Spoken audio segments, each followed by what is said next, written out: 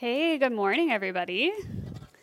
That's another one of the weird things about COVID. When you say good morning, no one can say it back to you. I hope that the people at home watching online are maybe saying good morning to their TV, because that would make me feel like, hey, there are people watching. That's great. My name is Julie. If I haven't had a chance to meet you yet, I'm one of the pastors here at Resurrection City. And I do want to give a special welcome to any of you who are watching online. If you had the privilege of getting away this Labor Day weekend, you have a cabin or a camper or something that you're out at, hey, thanks for tuning in. We're glad that you're worshiping with us here this morning. And thanks to all of you for being here. We're the people clearly who don't have cabins because we're not somewhere on Labor Day weekend. But we're really glad that you're here and worshiping with us this morning. So I have a question for you. How many of you took up gardening this year because of COVID? Or, hey, here we go, we've got a few. Or maybe you've been gardening, but you kind of added to your garden, or you took it a little more seriously this year because you had the time. If you're online, you should put in the comments, let me know what you're growing this year, because I'd love to hear that. For me, I was excited. I spent way more time. Usually I get really excited initially and I put some work into it and then I kind of get lazy about it and the weeds take over and I'm not great about it. But this year I was committed. I stuck to it a little bit more and I got some great tomatoes out of it this year, which I've never done tomatoes before. So I was really excited, very proud of my tomato plant. It's still going strong. But I feel like gardening is one of those COVID things, right? Making sourdough bread. Anybody try that one? That was a big trend for a while. Home improvement projects. That's another big one I hear a lot about. Got a couple of those going on. But if you did recently become a gardener, it actually might help you out this morning a little bit, because the passage that we're looking at is Jesus is going to use an agricultural metaphor, which I feel like most of the time those kind of go right over our heads because we don't grow up in that world. But maybe if you gardened this summer, it'll help you out a little bit. So today we are going to look at John 15, 1 through 17. And if you actually look at the last few verses of the previous chapter, you see that this passage we're looking at today is sort of like Jesus' Minnesota goodbye, because in the last verse of chapter 16, he says, okay, let's go, come now, let us leave. And then he's like, hold on, one more thing. And this thing is really important. And he kind of goes on this long explanation of what he wants the disciples to know. So I'm going to read this passage to you as Jesus' long Minnesota goodbye. It says, I am the true vine, and my Father is the gardener.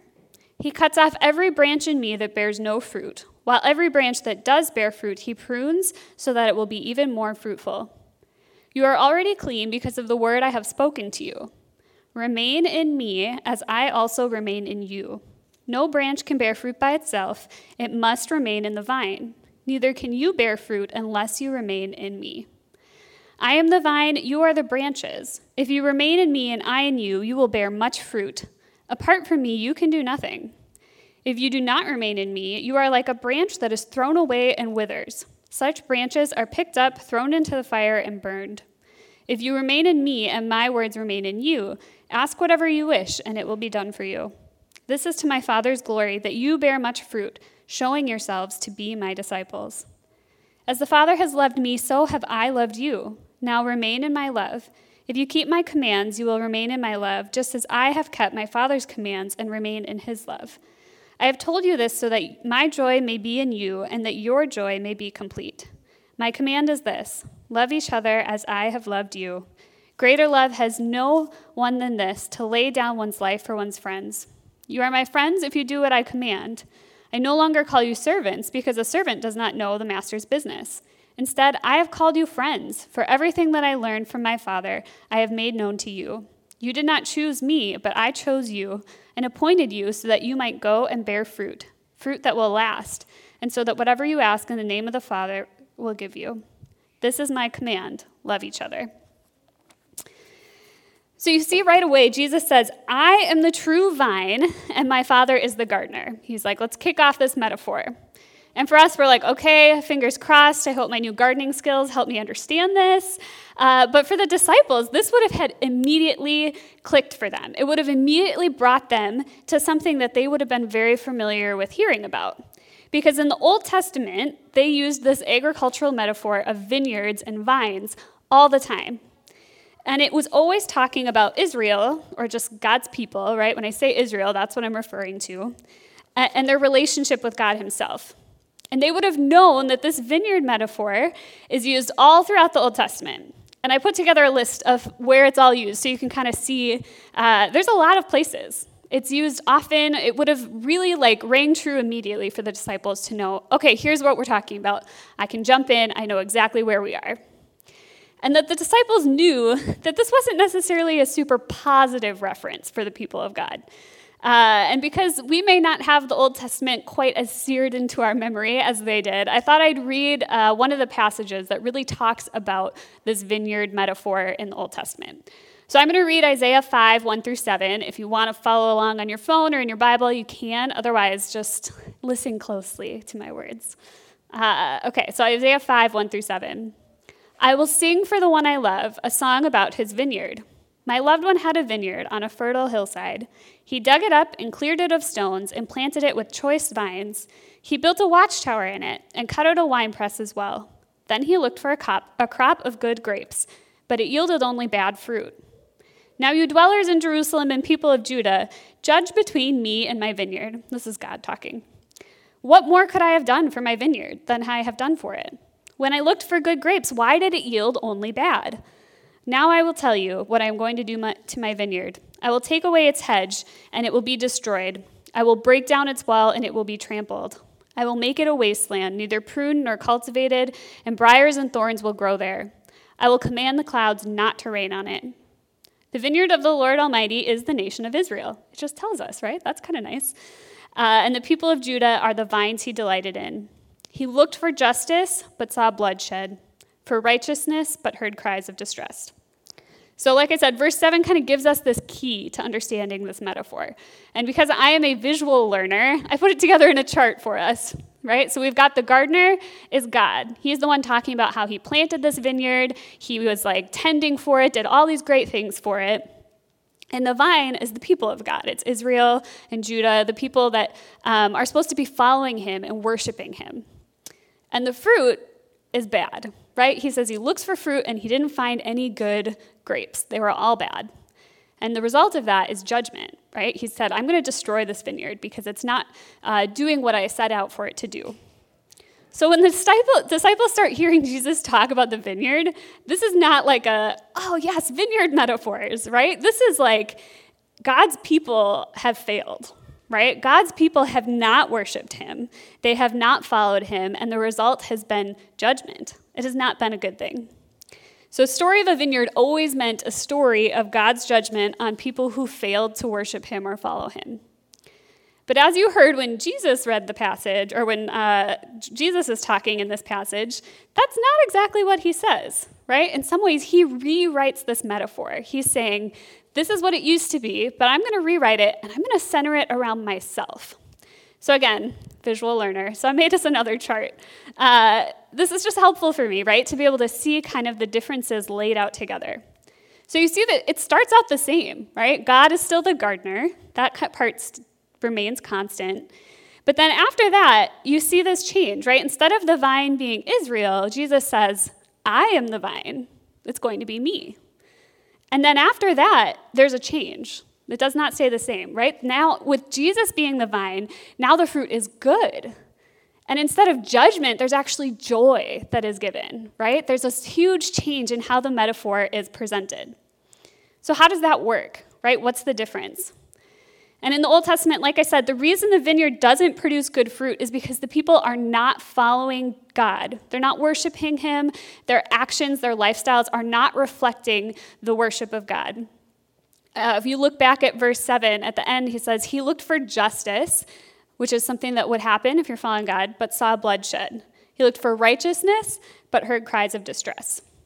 And in other places, like those verses I listed of all the other places where they talk about the vineyard, the vine is described as turning against God. It's described as being corrupt.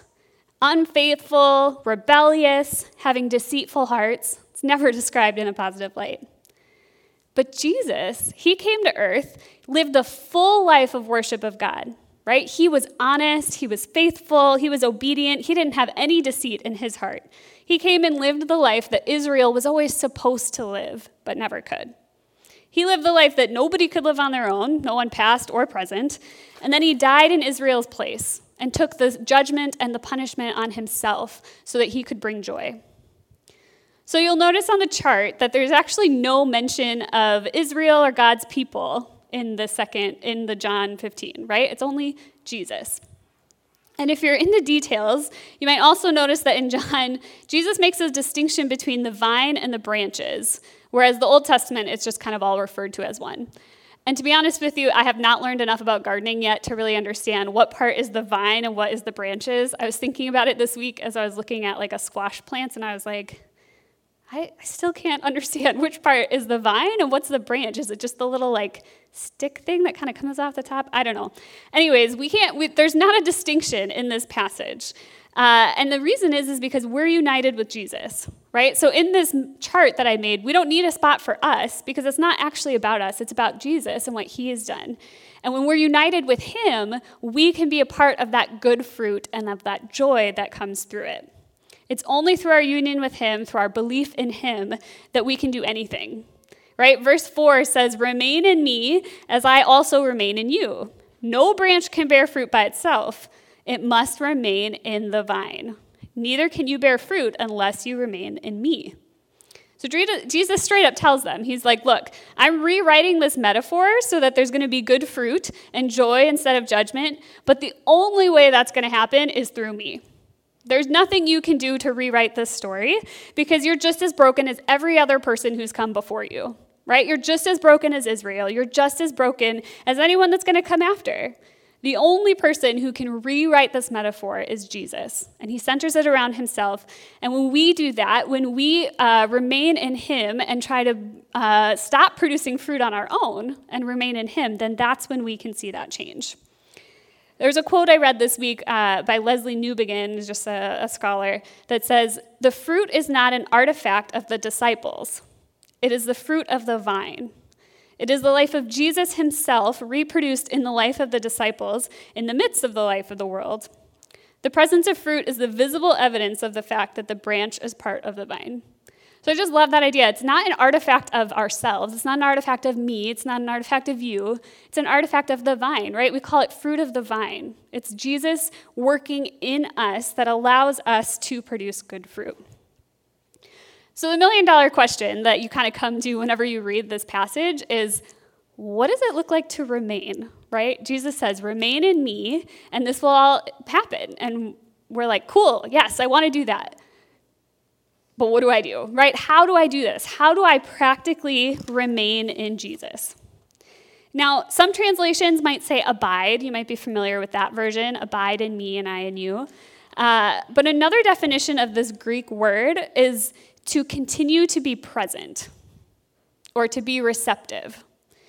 And I like this because we know that when we believe in Jesus, we're unified with him, and without him, we can do nothing. So what Jesus is really asking the disciples and us to do is to stay there, right? Don't move. Continue to be present with God. Remain open. Remain receptive.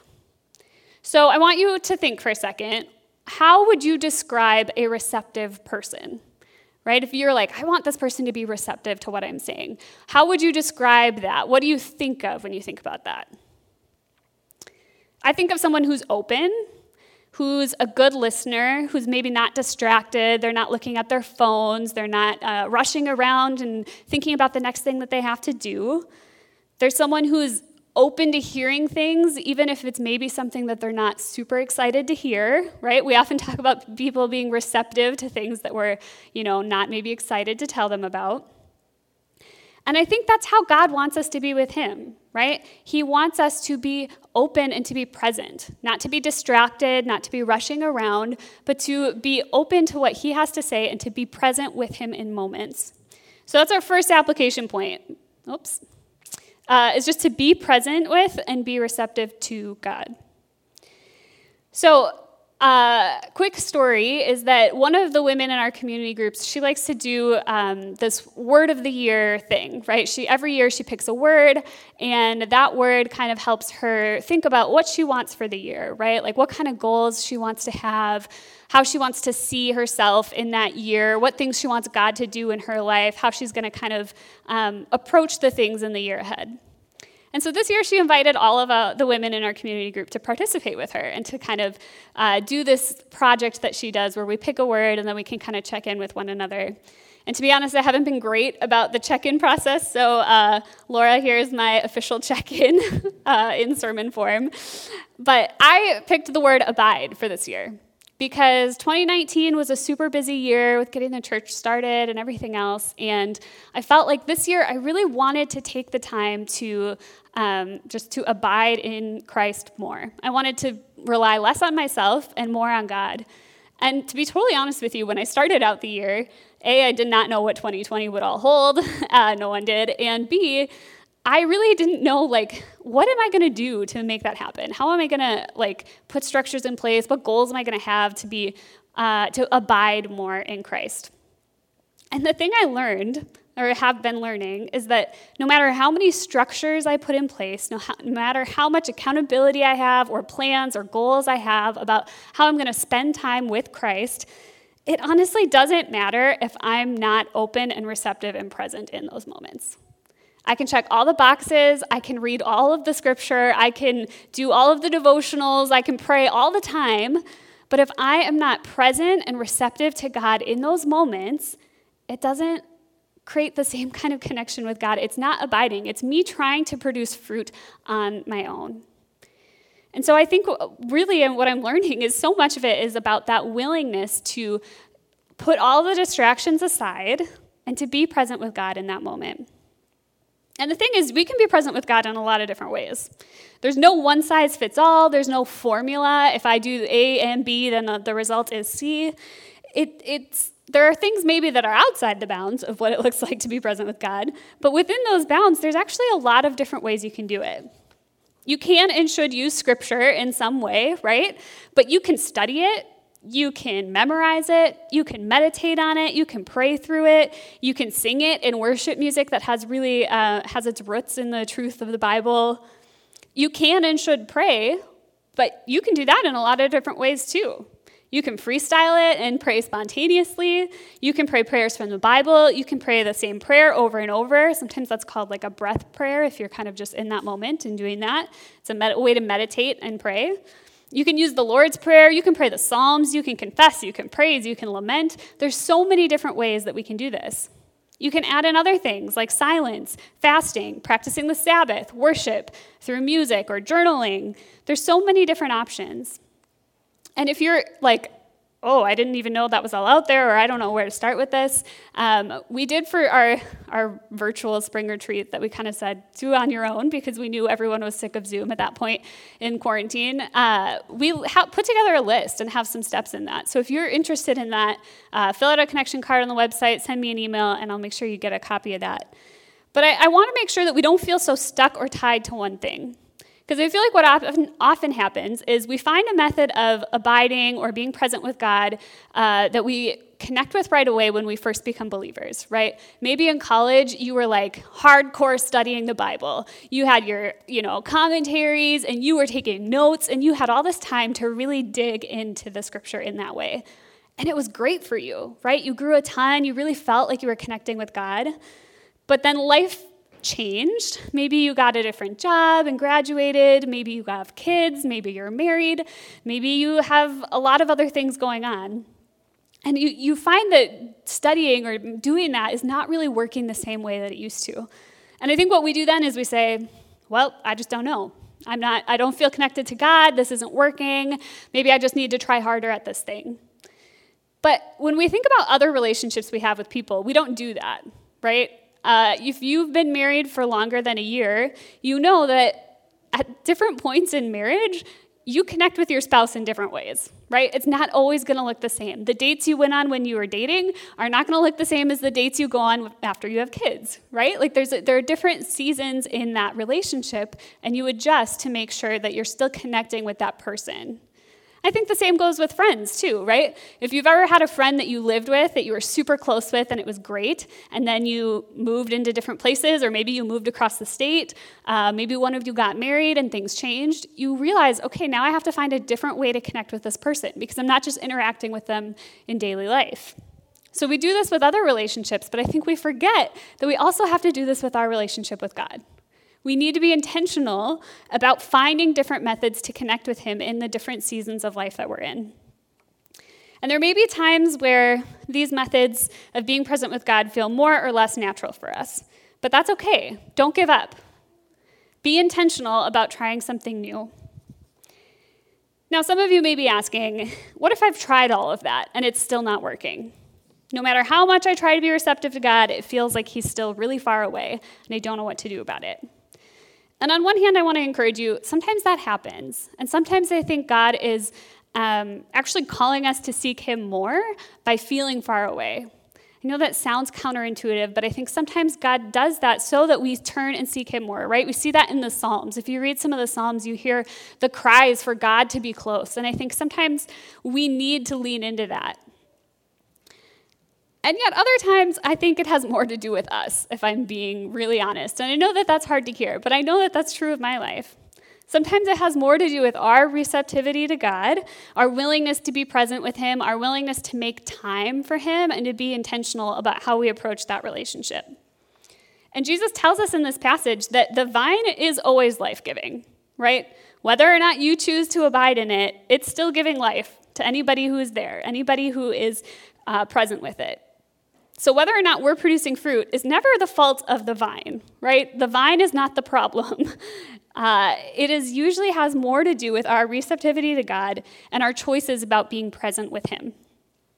And I think one thing that often gets in our way of being receptive to God is that we make our time with God all about ourselves, right? When we finish spending time with God, doing our devotional, whatever, we immediately ask, okay, what did I get out of that?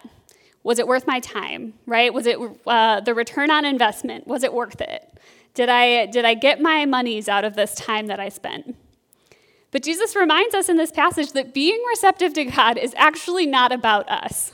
It's about him. It's about him and his glory and his mission that he has in the world that we are being a part of. So the second application point I want us to consider is just that being present with God has a higher purpose.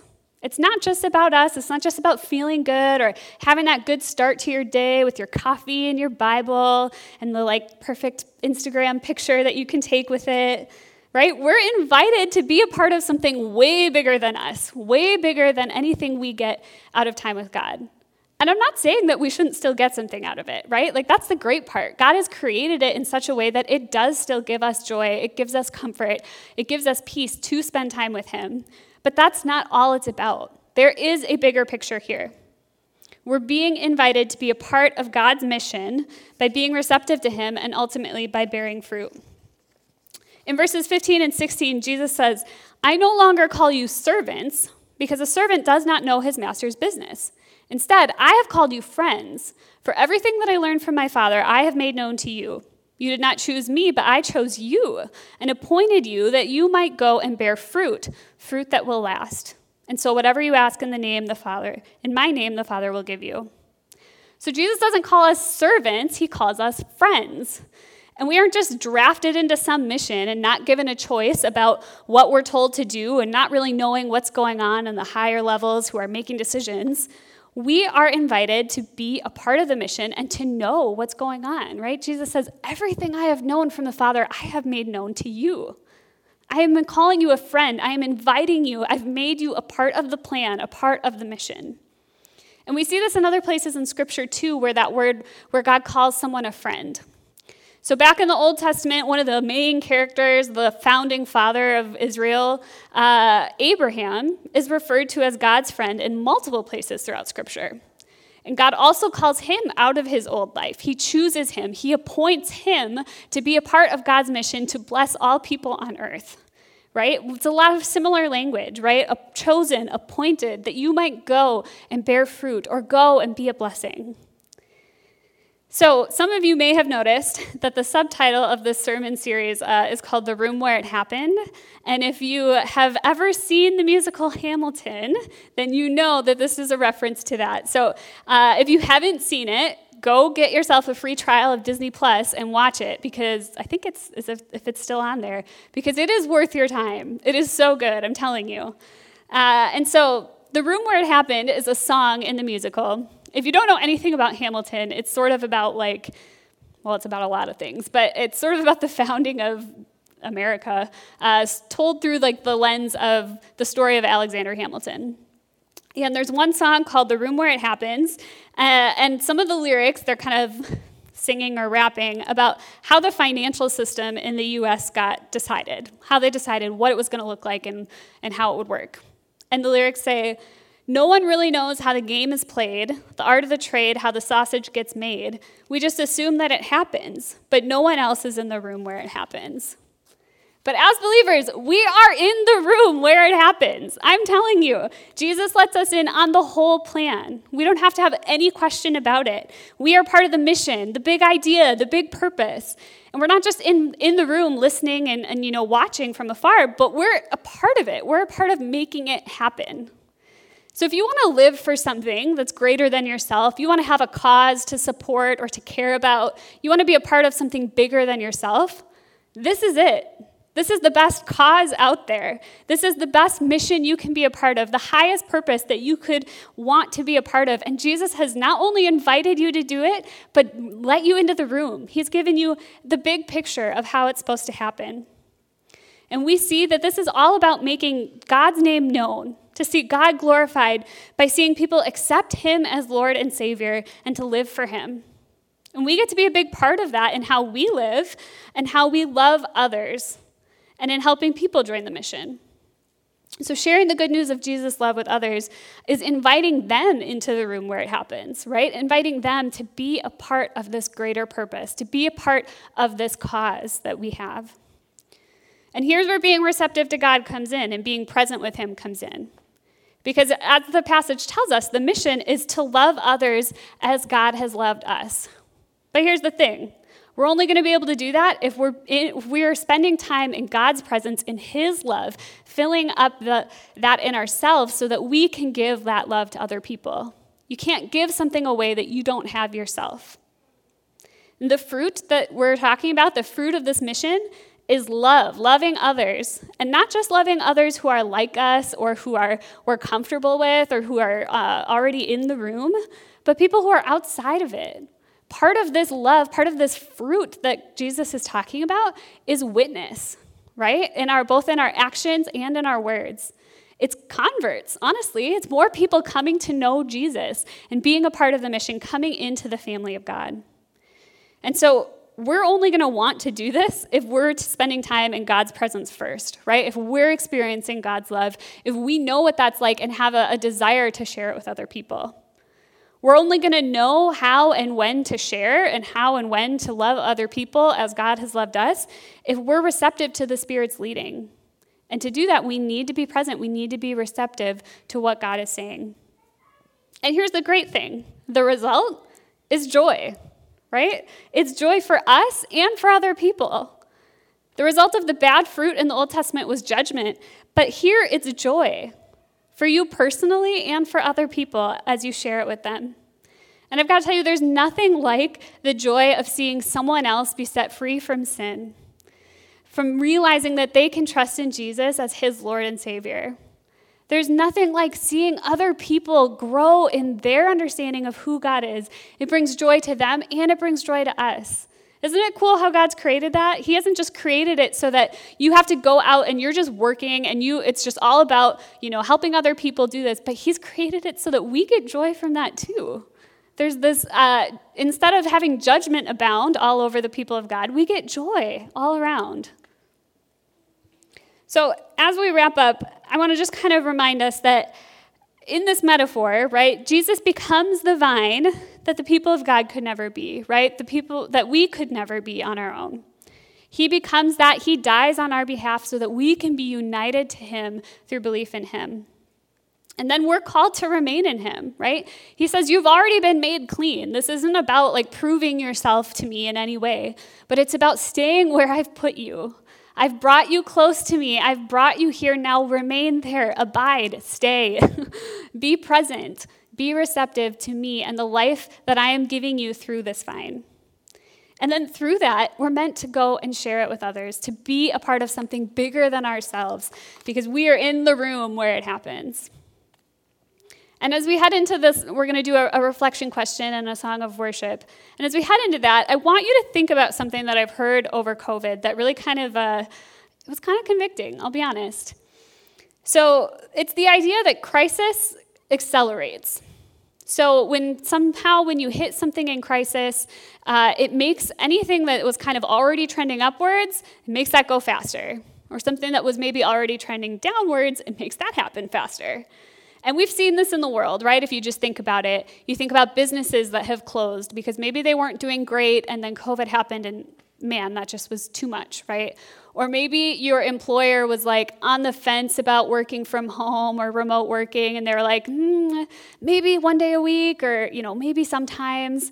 And then COVID happened and realized like, oh, we can do this all the time, right? And so now they're like, yeah, work from home. You can work from home indefinitely, right? So you see that crisis accelerates these things. Maybe if you were already struggling in your marriage, COVID probably has put more strain on that, and that's probably like accelerated that decline, right? Or maybe you have a relationship that's doing really well, and COVID maybe helped that grow even more. So you sort of see it just kind of pushes you further or faster in the direction you're already going. So here's the convicting part that I want you to think about. If this principle is true, what does that mean for your receptivity to God? Has the crisis of COVID made you more receptive to God? Or has it made you more reliant on yourself? Have you spent more time in God's presence seeking him? Or has it just made you less willing to spend that time and to find that distraction-free place that you could spend time with him? And I ask this because I think it's a helpful indicator for us of where we've been at recently, right?